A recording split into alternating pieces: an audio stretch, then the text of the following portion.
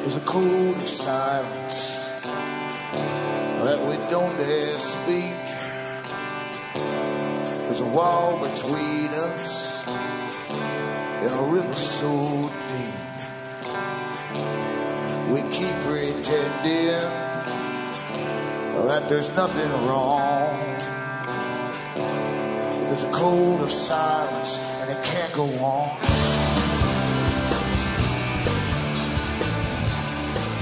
Hi folks, I'm Alan Watt and this is Cutting Through the Matrix on the 8th of December 2010.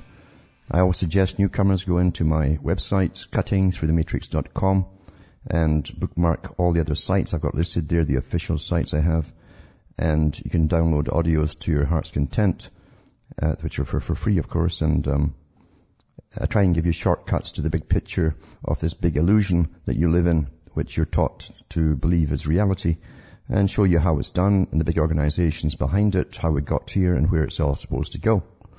And I don't think they've been set back in any of the big agendas. I think they're right on target. And they're on a move now, a big move, as they train the world's population into a whole new cultural way of living, a whole new society, basically back to a feudal system of masters and slaves, really. Only they won't call you slaves, they'll call you citizens or something, or to keep you all happy. But it's really their works that you watch. You know them by their works. That's a very good little quote, that you always know what they do by watching them, not what they say. So help yourself to the audios. Remember, all those sites listed on cuttingthroughmatrix.com have transcripts as well in English to download if you want to print them up and read them, pass them to your friends, as well as the audios. And you can get transcripts in other languages if you go into Alan Watt Sentinel.eu, which is also listed on the COM site. And remember, you're the audience that bring me to you. If you want to keep me going, you can buy the books and discs and so on I have for sale. And believe you me, donations are also appreciated. There's not enough come in ever. And that's all the way it keeps me going. I don't sell anything else. I don't bring on advertisers to sell various products to you. And the ads on the show are paid by advertisers directly to RBN for the airtime. They broadcast this show, and they pays for their staff and their equipment and their bills. So help me out with mine. And you can do so by ordering the stuff on cuttingthroughthematrix.com. It's written differently from other books and so on, the ones I've got out there. I don't bother giving you a wasted time with his stories, the official stories of things, and that's all history is.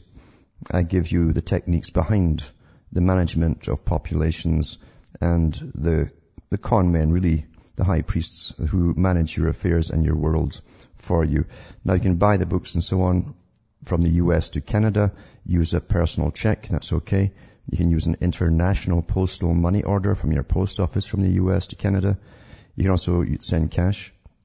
You can use PayPal to order or donate if you want to order, to send the appropriate donation, followed by a separate email with your name, address, and the order, and I'll get it right out to you. Across the world, same idea. You've also got PayPal to order and donate as well. Same idea, send a separate email after donation to order with your name, address, and order. I'll get it out to you. You've got Western Union, which I think is a bit hefty for its fee. It's charged for wiring money.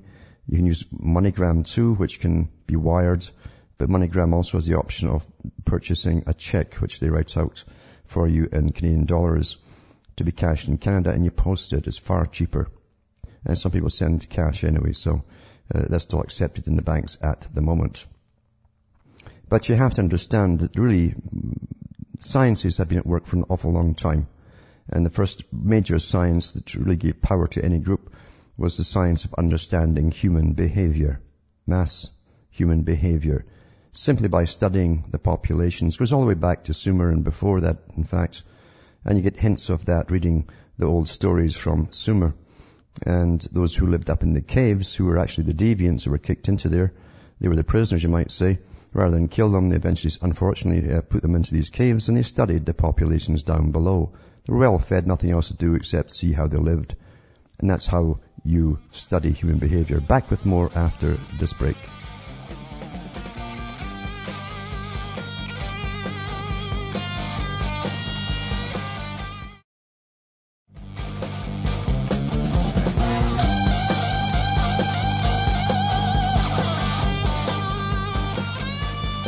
Hi folks, we're back and we're cutting through the matrix, talking about management really of vast populations, ancient arts, ancient techniques, and how really people used to live in caves at one time above the populations. They were stuck in there initially because they were criminals really, and unfortunately folk didn't kill them off, they fed them, and they became a brotherhood, and they studied the populations down below, all their habits, traits, and how they would meet up and eventually marry and have children, all these kind of things.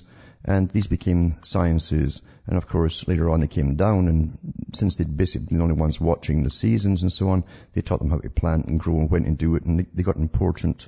And then they became really the high priests in ancient times. So this knowledge, of course, was never lost. It was always passed down through the ages, because every king and queen of even the ancient world used. It was essential to know these techniques.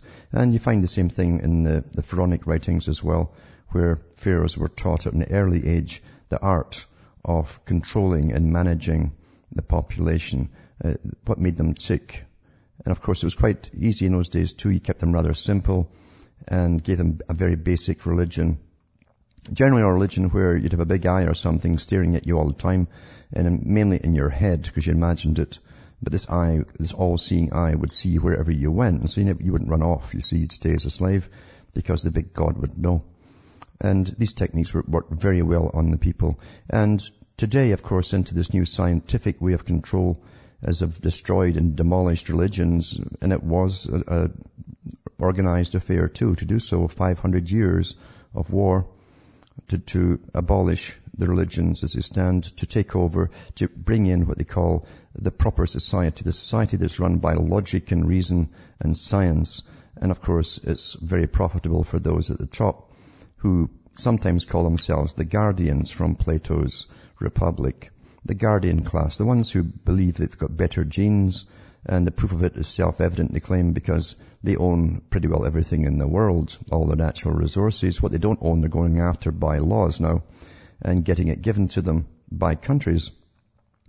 And I want to touch on that tonight, because I mentioned a night ago or 2 nights ago that about the carbon taxes, and how you only pay for every breath that you take and everything that you purchase. You will pay supposedly for these mathematical equations they work out, and how much energy it costs to produce that item, and how much carbon it gave off in the production. I'm not kidding you. This is where it's all going. And we saw the cons with Al Gore and all these boys as they set up these world trading banks for carbon. And of course it also goes through the Rothschilds private bank in Switzerland, and that's the one that's set up for all carbon trading for the whole planet. We know that Europe and other countries are already trading in this stuff because they gave out free to the big corporations. They gave out free basically credits to start it all off, and they're making money off the credits. They haven't paid a penny in anything, but they're making money and profit off it. They can make money off anything, these guys. You can't keep up with their brains, because they're designed to see where profit can be made from the most incredible situations. It's not really human as far as I'm concerned. There's something wrong with these characters, wrong and right at the same time. They are the perfect Darwinian example of survival of the fittest, the top predators. But I haven't stopped at that, you see, because this agenda never stops. These guys have their tentacles into everything. And I mentioned the nutrient trading. I just touched on it and where that's going.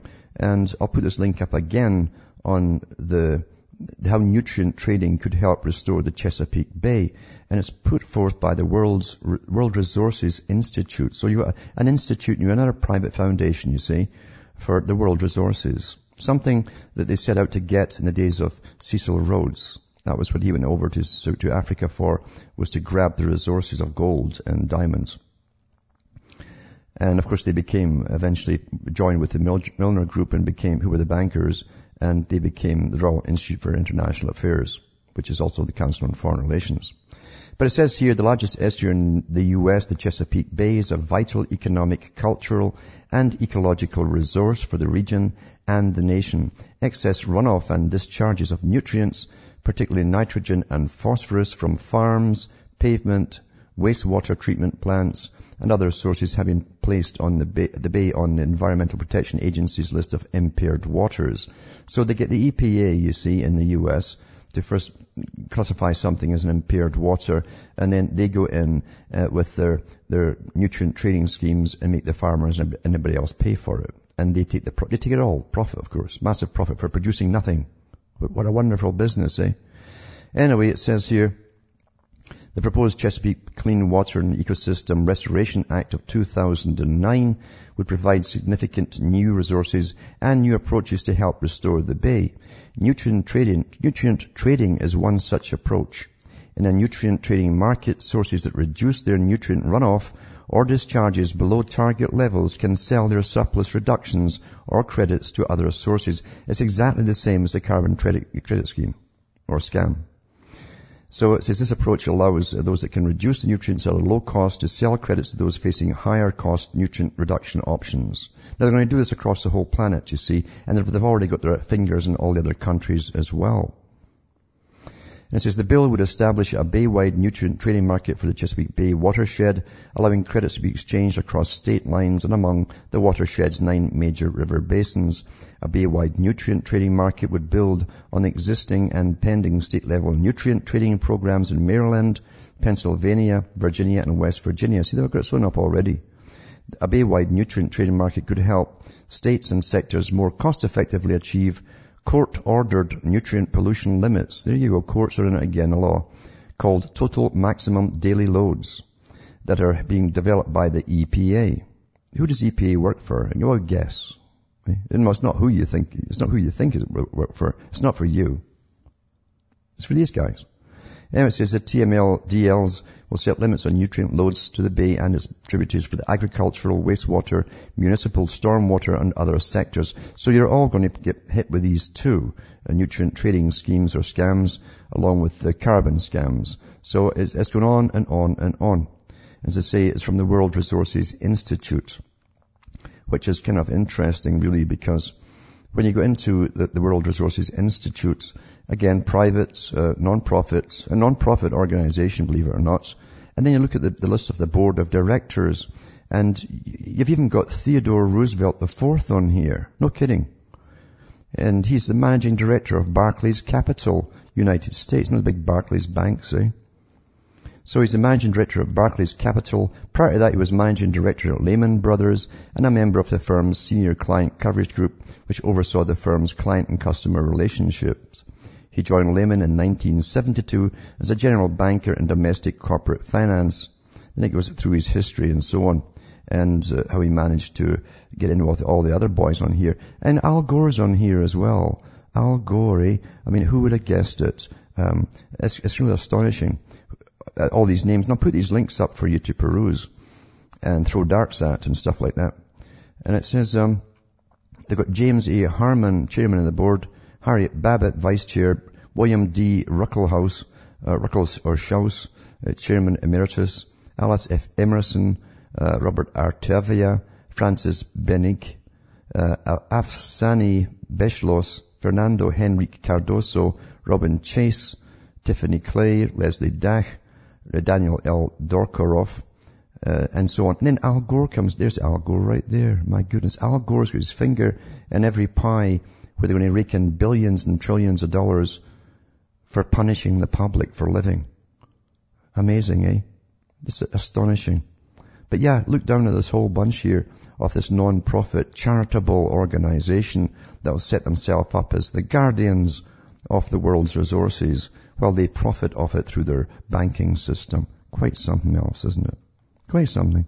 But not to be unexpected if you follow this agenda and you follow the history of this agenda down through time. It's quite a long one. Well organized. In fact, it's the only organized organization on the planet, to be honest with you. It runs everything. Now, as we're all getting trained, as you've been trained to get on the net and, it's indispensable, you can't go back to paper and pencil and counting and all that kind of stuff. And everyone's accepted that now, and a lot of them can't do without it. They've been taught to Twitter like the birds and tweet like the birds and all that kind of stuff. They come in with the cloud computing because this is where it's all meant to lead you into the cloud. And eventually you won't be able to save anything on a hard disk because you won't need one. You'll need a screen in your cell phone probably initially. And eventually it'll be the chip. Of course, everything's leading you to the chip ultimately. But it says cloud computing could save the EU economies 645 billion euros, I guess, over the next 5 years. And then they give you this nonsense about how it's going to create 2.4 million jobs. And it says the Center for Economics and Business Research. This is from the Telegraph. And it says a report written by the Center for Economics and Business Research and commissioned by Data Storage and Solutions Company, EMC, reveals that the 5 biggest economies in the European Union could jointly save £645 billion over the next 5 years by switching some of their services to the cloud. This means that instead of building and managing its IT infrastructure on a per office basis, companies will rent data storage in vast data firms and invest in computing power and software services accessed via web-based devices rather than stored on individual computer systems. Now, I told you for years this was where it was going to head to. And of course, once you've got all your data stored and you have to get access to that to pay off a bill or something, this will be used as punishment. They'll deny you access if you've been antisocial, as they call all the new terms that you do when you say, I'm not doing that, you're antisocial, and you'll be punished for it. It's a great way of... See, everything today is Pavlovian. It's simple punishment and reward. That's what everything today is, based on the simplistic behaviorist psychology they're using on everyone. And it works very well with most folk. I mean, just today, someone from the East Coast in Canada said that I think he lives in a pensioner home, and they'll have to show their ID. Anyone over 30 has to show or under 30, or might be under 30, has to show their ID, including the pensioners, to buy a bottle of booze at the liquor store. Back with more after this.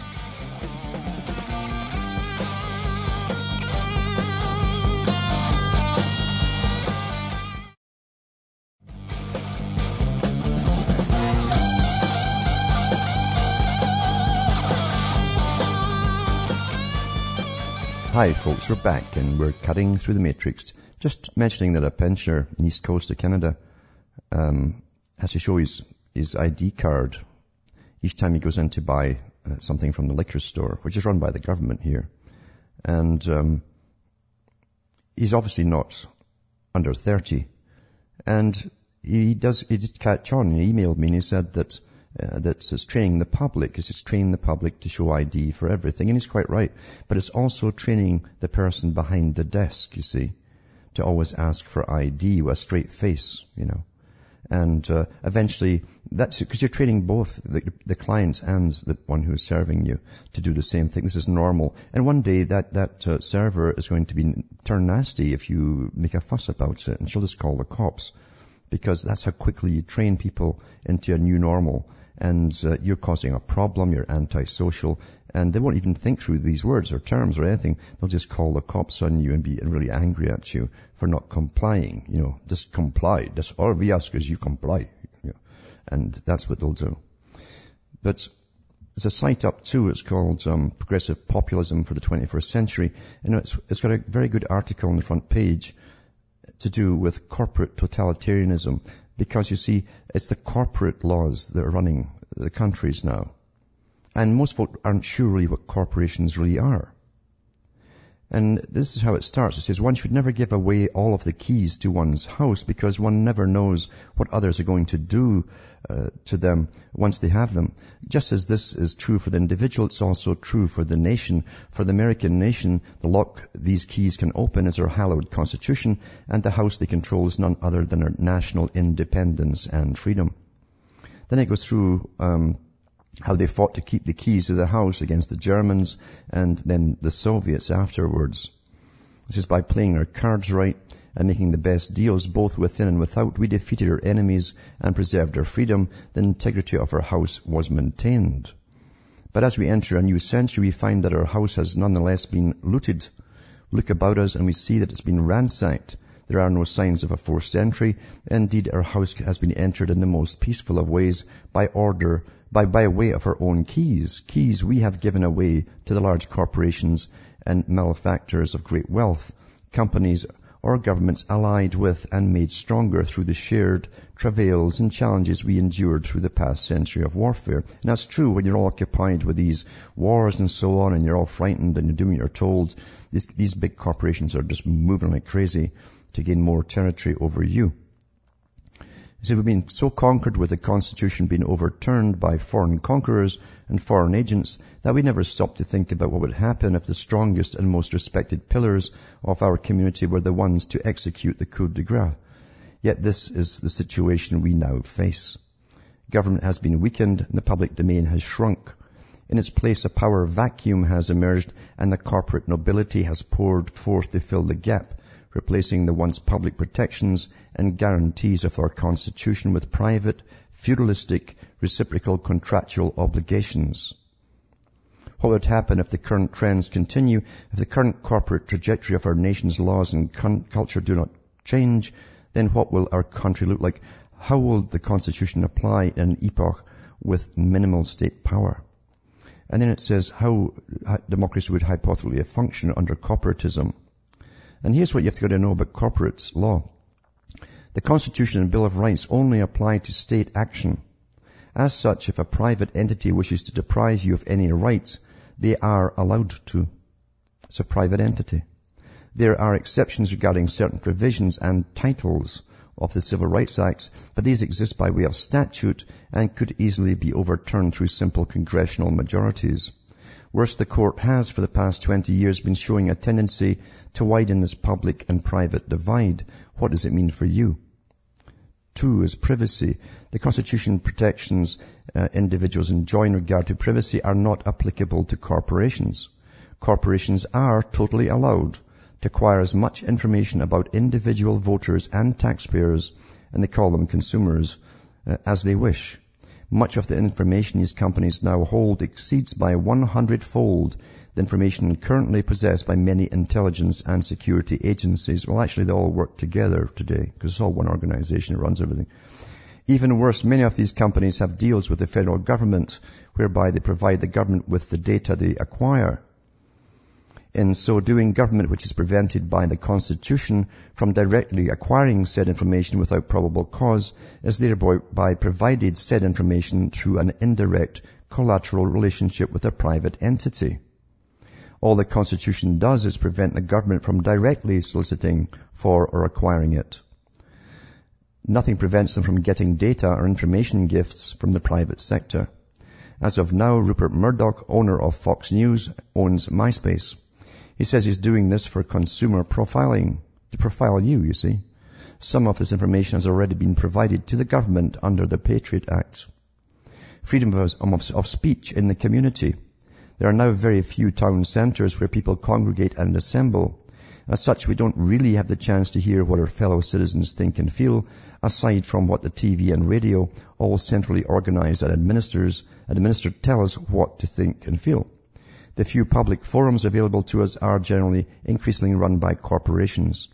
Shopping malls, strip malls, apartment complexes, condominium complexes, they all have prohibitions on soliciting and loitering. But what this translates into is an end run around the Constitution by appeal to private property. The result is that our fellow citizens are less exposed to the community, less exposed to others' speech, and less exposed to the marketplace of ideas. And I'll continue with this actually because it's got a lot to do with corporations and how they work and the rights that they have. Incredible rights. Back after this.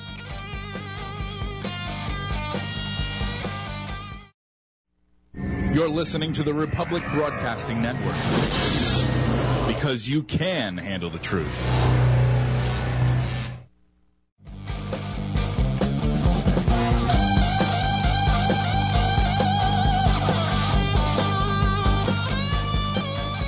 Hi folks, we're back and this is Cutting Through the Matrix, talking about basically your freedoms and rights in regards to the totalitarian system where corporations really have the big pool, because we're in a public-private partnership now with everything. And of course the politicians are all bought off and put in there, in fact, by the big corporations, and that comes from foreign relations.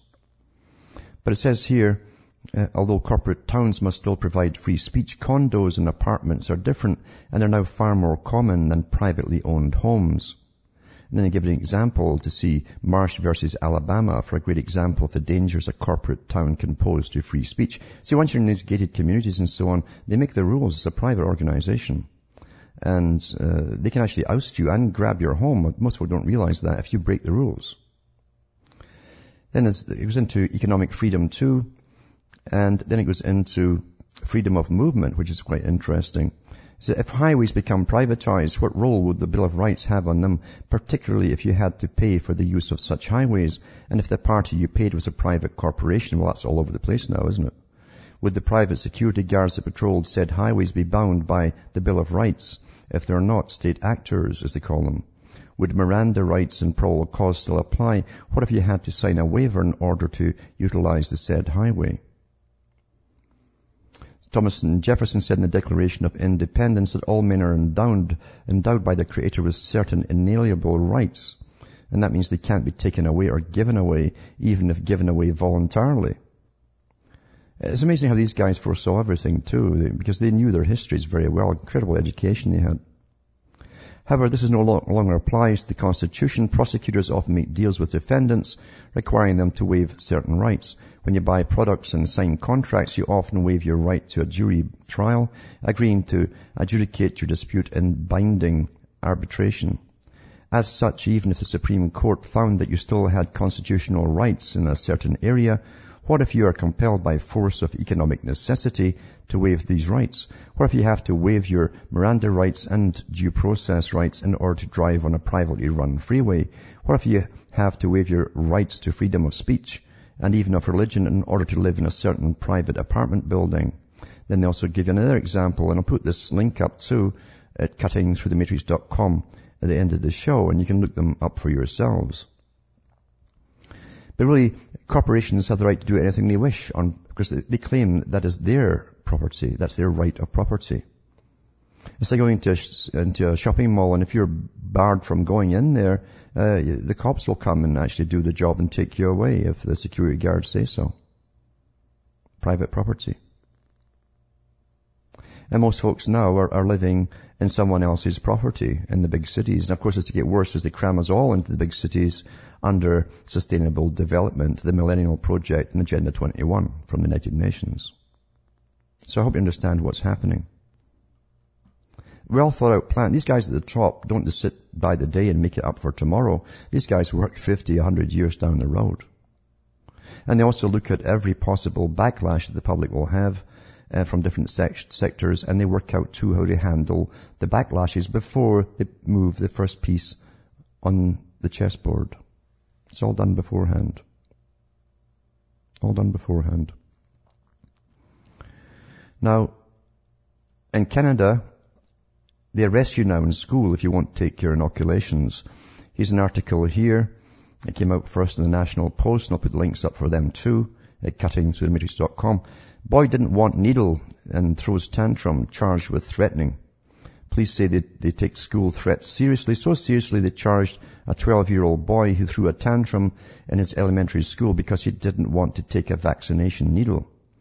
Durham Regional Police said officials from Ross Tilley Public School in Bowmanville, an hour east of Toronto, called them around 12:30 p.m.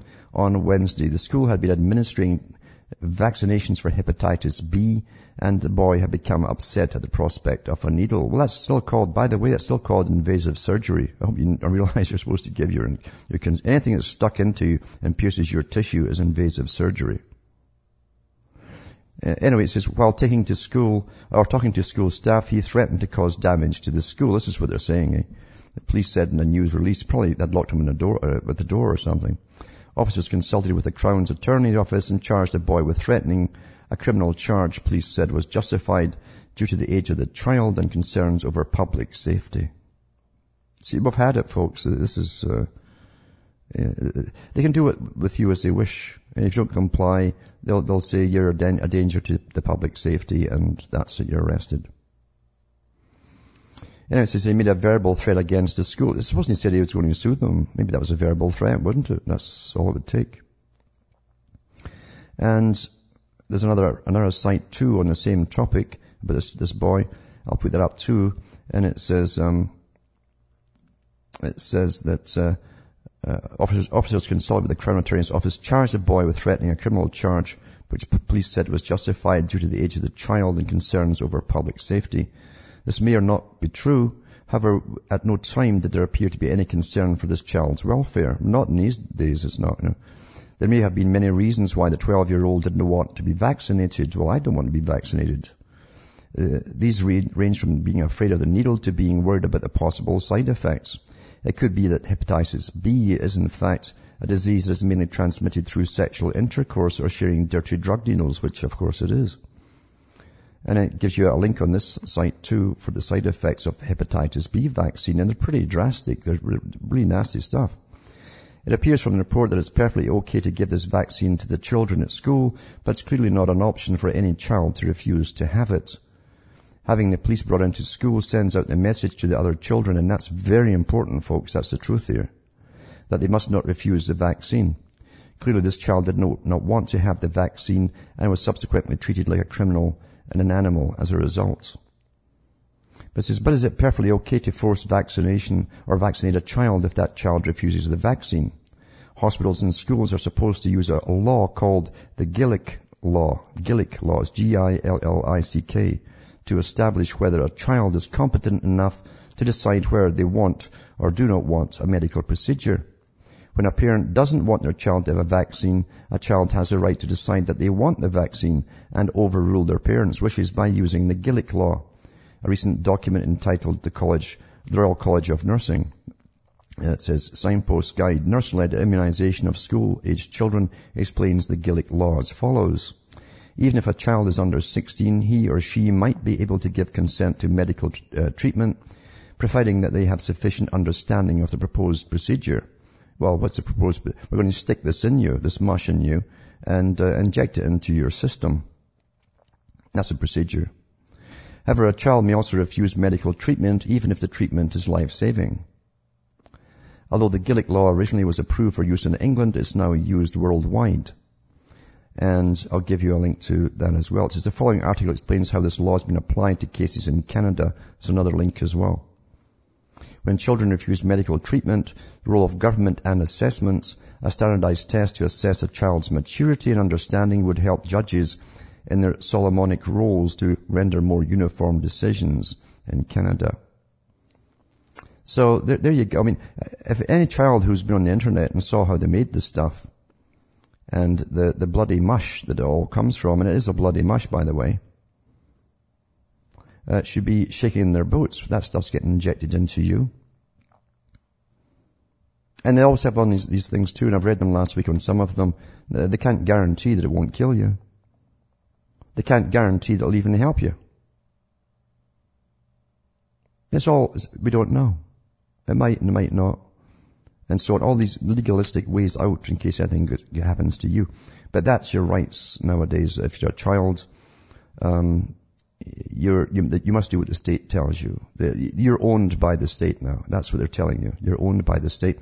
And the schools too, with their zero tolerance policies, won't take any back-mouthing from any child who stands up for their rights and says no. They won't take that. That's taken as aggression. And there's another term for it now. It's in the famous psychiatric book of mental illnesses, if you stand up and talk back. So it's ridiculous what we're into the scientific age now, where we're nothing more, as I say, than Pavlovian dogs being conditioned to be shocked or to be patted on the head if we're awfully good and do what we're told. That's where we are today. That's really where we are. Interesting too, how the big agenda said a long time ago they'd have to destroy all the cultures of Europe, and forced immigration was to be a big part of it. And Tony Blair's, the assistant prime minister, whatever you call him over there, wrote an article in the paper a few months back, and I did read it on the air here, where he said that he was told by Blair that they'd open the floodgates even wider to immigration, to a country already sinking under the weight, I think, of 30, 40 years of it. And basically it was from the most diverse cultures in order to destroy what Blair wanted to destroy, and that was the English culture. He said it must never arise again. It must be destroyed forever. Here's an article here. The schools where English is a foreign language for 80% of the pupils. And this is from the Mail Online, Britain. Children who speak English as their first language are in a minority in a rapidly growing number of schools, the figures reveal. The surge has been most pronounced in London, where some boroughs, youngsters with a different mother tongue make up nearly 80% of primary pupils. However, it's not confined to the capital. In Birmingham, Bradford and Leicester, more than 40% of pupils across all primary schools do not count English as their first language. Nationally, English is a foreign tongue to nearly 1 in 6 youngsters in primary schools. And it says the figures to be published this week have almost doubled during the past decade, so they did Blair did his job well, but that's why he was put in by his masters, of course. And it says they're projected to increase by 23% more. So it'll be 830,000 out of 3.5 million by 2018. There are concerns that the increases will place school finances under strain. Well, they already do that because they bring in interpreters to teach and so on, and even bring in teachers from other countries who speak English, but also speak those national language from the other countries too. But that's what they wanted, because they must create a new culture, which will be not a mixture of the cultures. It's to be a brand new culture eventually, and they'll get through the hard times of conflict between different cultures by the use of force and threats, coercion and fines and all the rest of it. That's on the book. That's how you train the public in every country. That's how it's done. And then too, in the US, with Christmas coming up, and of course we've had all the massive propaganda for 20 years now to change the term Christmas to holidays and so on. But there were some holdouts in the US, and this one is from the Philadelphia Daily News. It says, let's call it the German Holiday Village. It says that season again, which means that for the third year in a row, the German Christmas Village has set up a cozy collection of wooden booths and tree vendors in Dilworth Plaza on the west side of City Hall. But a few shoppers noticed something amiss yesterday on the tall metal archways signaling the entrances to the shops. The archways had just one word on top which said village, so the Christmas part had disappeared.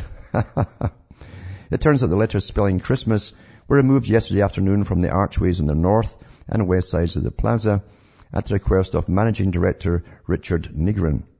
They will be replaced with the word holiday. What is holiday mean? Happy holidays. It's like, how's your wellness? It's the same nonsense, eh? City spokesman Mark MacDonald said Nigren asked for the change after the city received complaints from workers and residents. Really? But they can tell you that anyway, can't they? Most folk don't really care. But it's just furthermore, it's just destruction of the old cultures, which must be done. And it's said in all their articles and all their books that are published from the top level, that they'd have to destroy all the existing religions and then bring in the new religion. Remember too, that Gorbachev said in one of his books that we're bringing in a new world religion. He said, and it must be based on a form of earth worship. He's talking about sustainability, the greening agenda and all of that. And of course your carbon taxes and your nutrient taxes and all the other taxes that they'll dream up out of thin air will be added onto it to make sure you all comply. There'll be fines too, galore, if you don't comply. This is the brave new world you're already into. You're into it. And most folk out there don't realize too that their behavior, their present behavior has all been modified from the previous generations to allow them to merge into this new system. We've been degraded in many ways without even knowing it. We've been taught to be perpetual children, to stay a child forever, never grow up. It's a youth culture, you see. We want a youth culture. We don't need wisdom and maturity. Just go out and rut like bunnies. And that's the message we've had for years and years, since the 60s, just rut like bunnies. And if there's any consequences, the state will take care of it for you. Don't worry about it. And that was all to destroy the family unit, because the family unit really and the culture all go together. And they tend to be disobedient to government at times, because the family is just a small tribe. Then when other families all having things in common get together, they're a bigger tribe.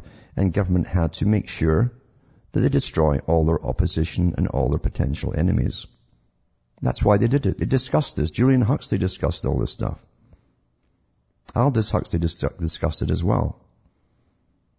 All those who brought in the family planning, Margaret Sanger, who called children weeds, little weeds, she said. They all said the same thing, that to destroy the family unit. So did Karl Marx, Lenin, all the rest of them. On and on it goes. You think it's a different agenda? It's the same agenda. Because communism blended with the corporate world. And the last thing the average person in the street ever imagined was that the communists, like in China, and they're still basically called communists, by the way, look at the flag if you haven't noticed, become the richest people on the planet. You never thought that the big ones up like Arm & Hammer, the big communists, would be multi-billionaires and all their offspring. Never dawned on you. They would become the top capitalists. It reminds me too that Albert Pike said in his Morals and Dogma that we, by thrift and even using the stock market, he said, the stock market. Anyways, what he meant by this was using surreptitious ways of dealing with the stock market. In other words, not quite what you would say they might be legal in some ways, but not really moral, because they don't believe in morality in Pike's particular group. He said we shall become masters over the masters of the world by accumulating wealth, incredible wealth. It's all been done. That's where Al Gore and all these boys are from. To be a CEO today, you must be on board with them. They're all part of the Council of Foreign Relations. They're all part of the same agenda. It's a world agenda. And they have countless think tanks working on every facet of culture, society, and change. And all oppositions that will come up in the future, as I say, before they even set the first chess piece into motion on the board. They've run through it all in a rigorous fashion. As generals do when they talk about a war, upcoming wars. They work all the different moves out in advance, all the opposition to those moves out in advance before a single soldier steps foot on the soil that they're going to invade. Back with more after this break.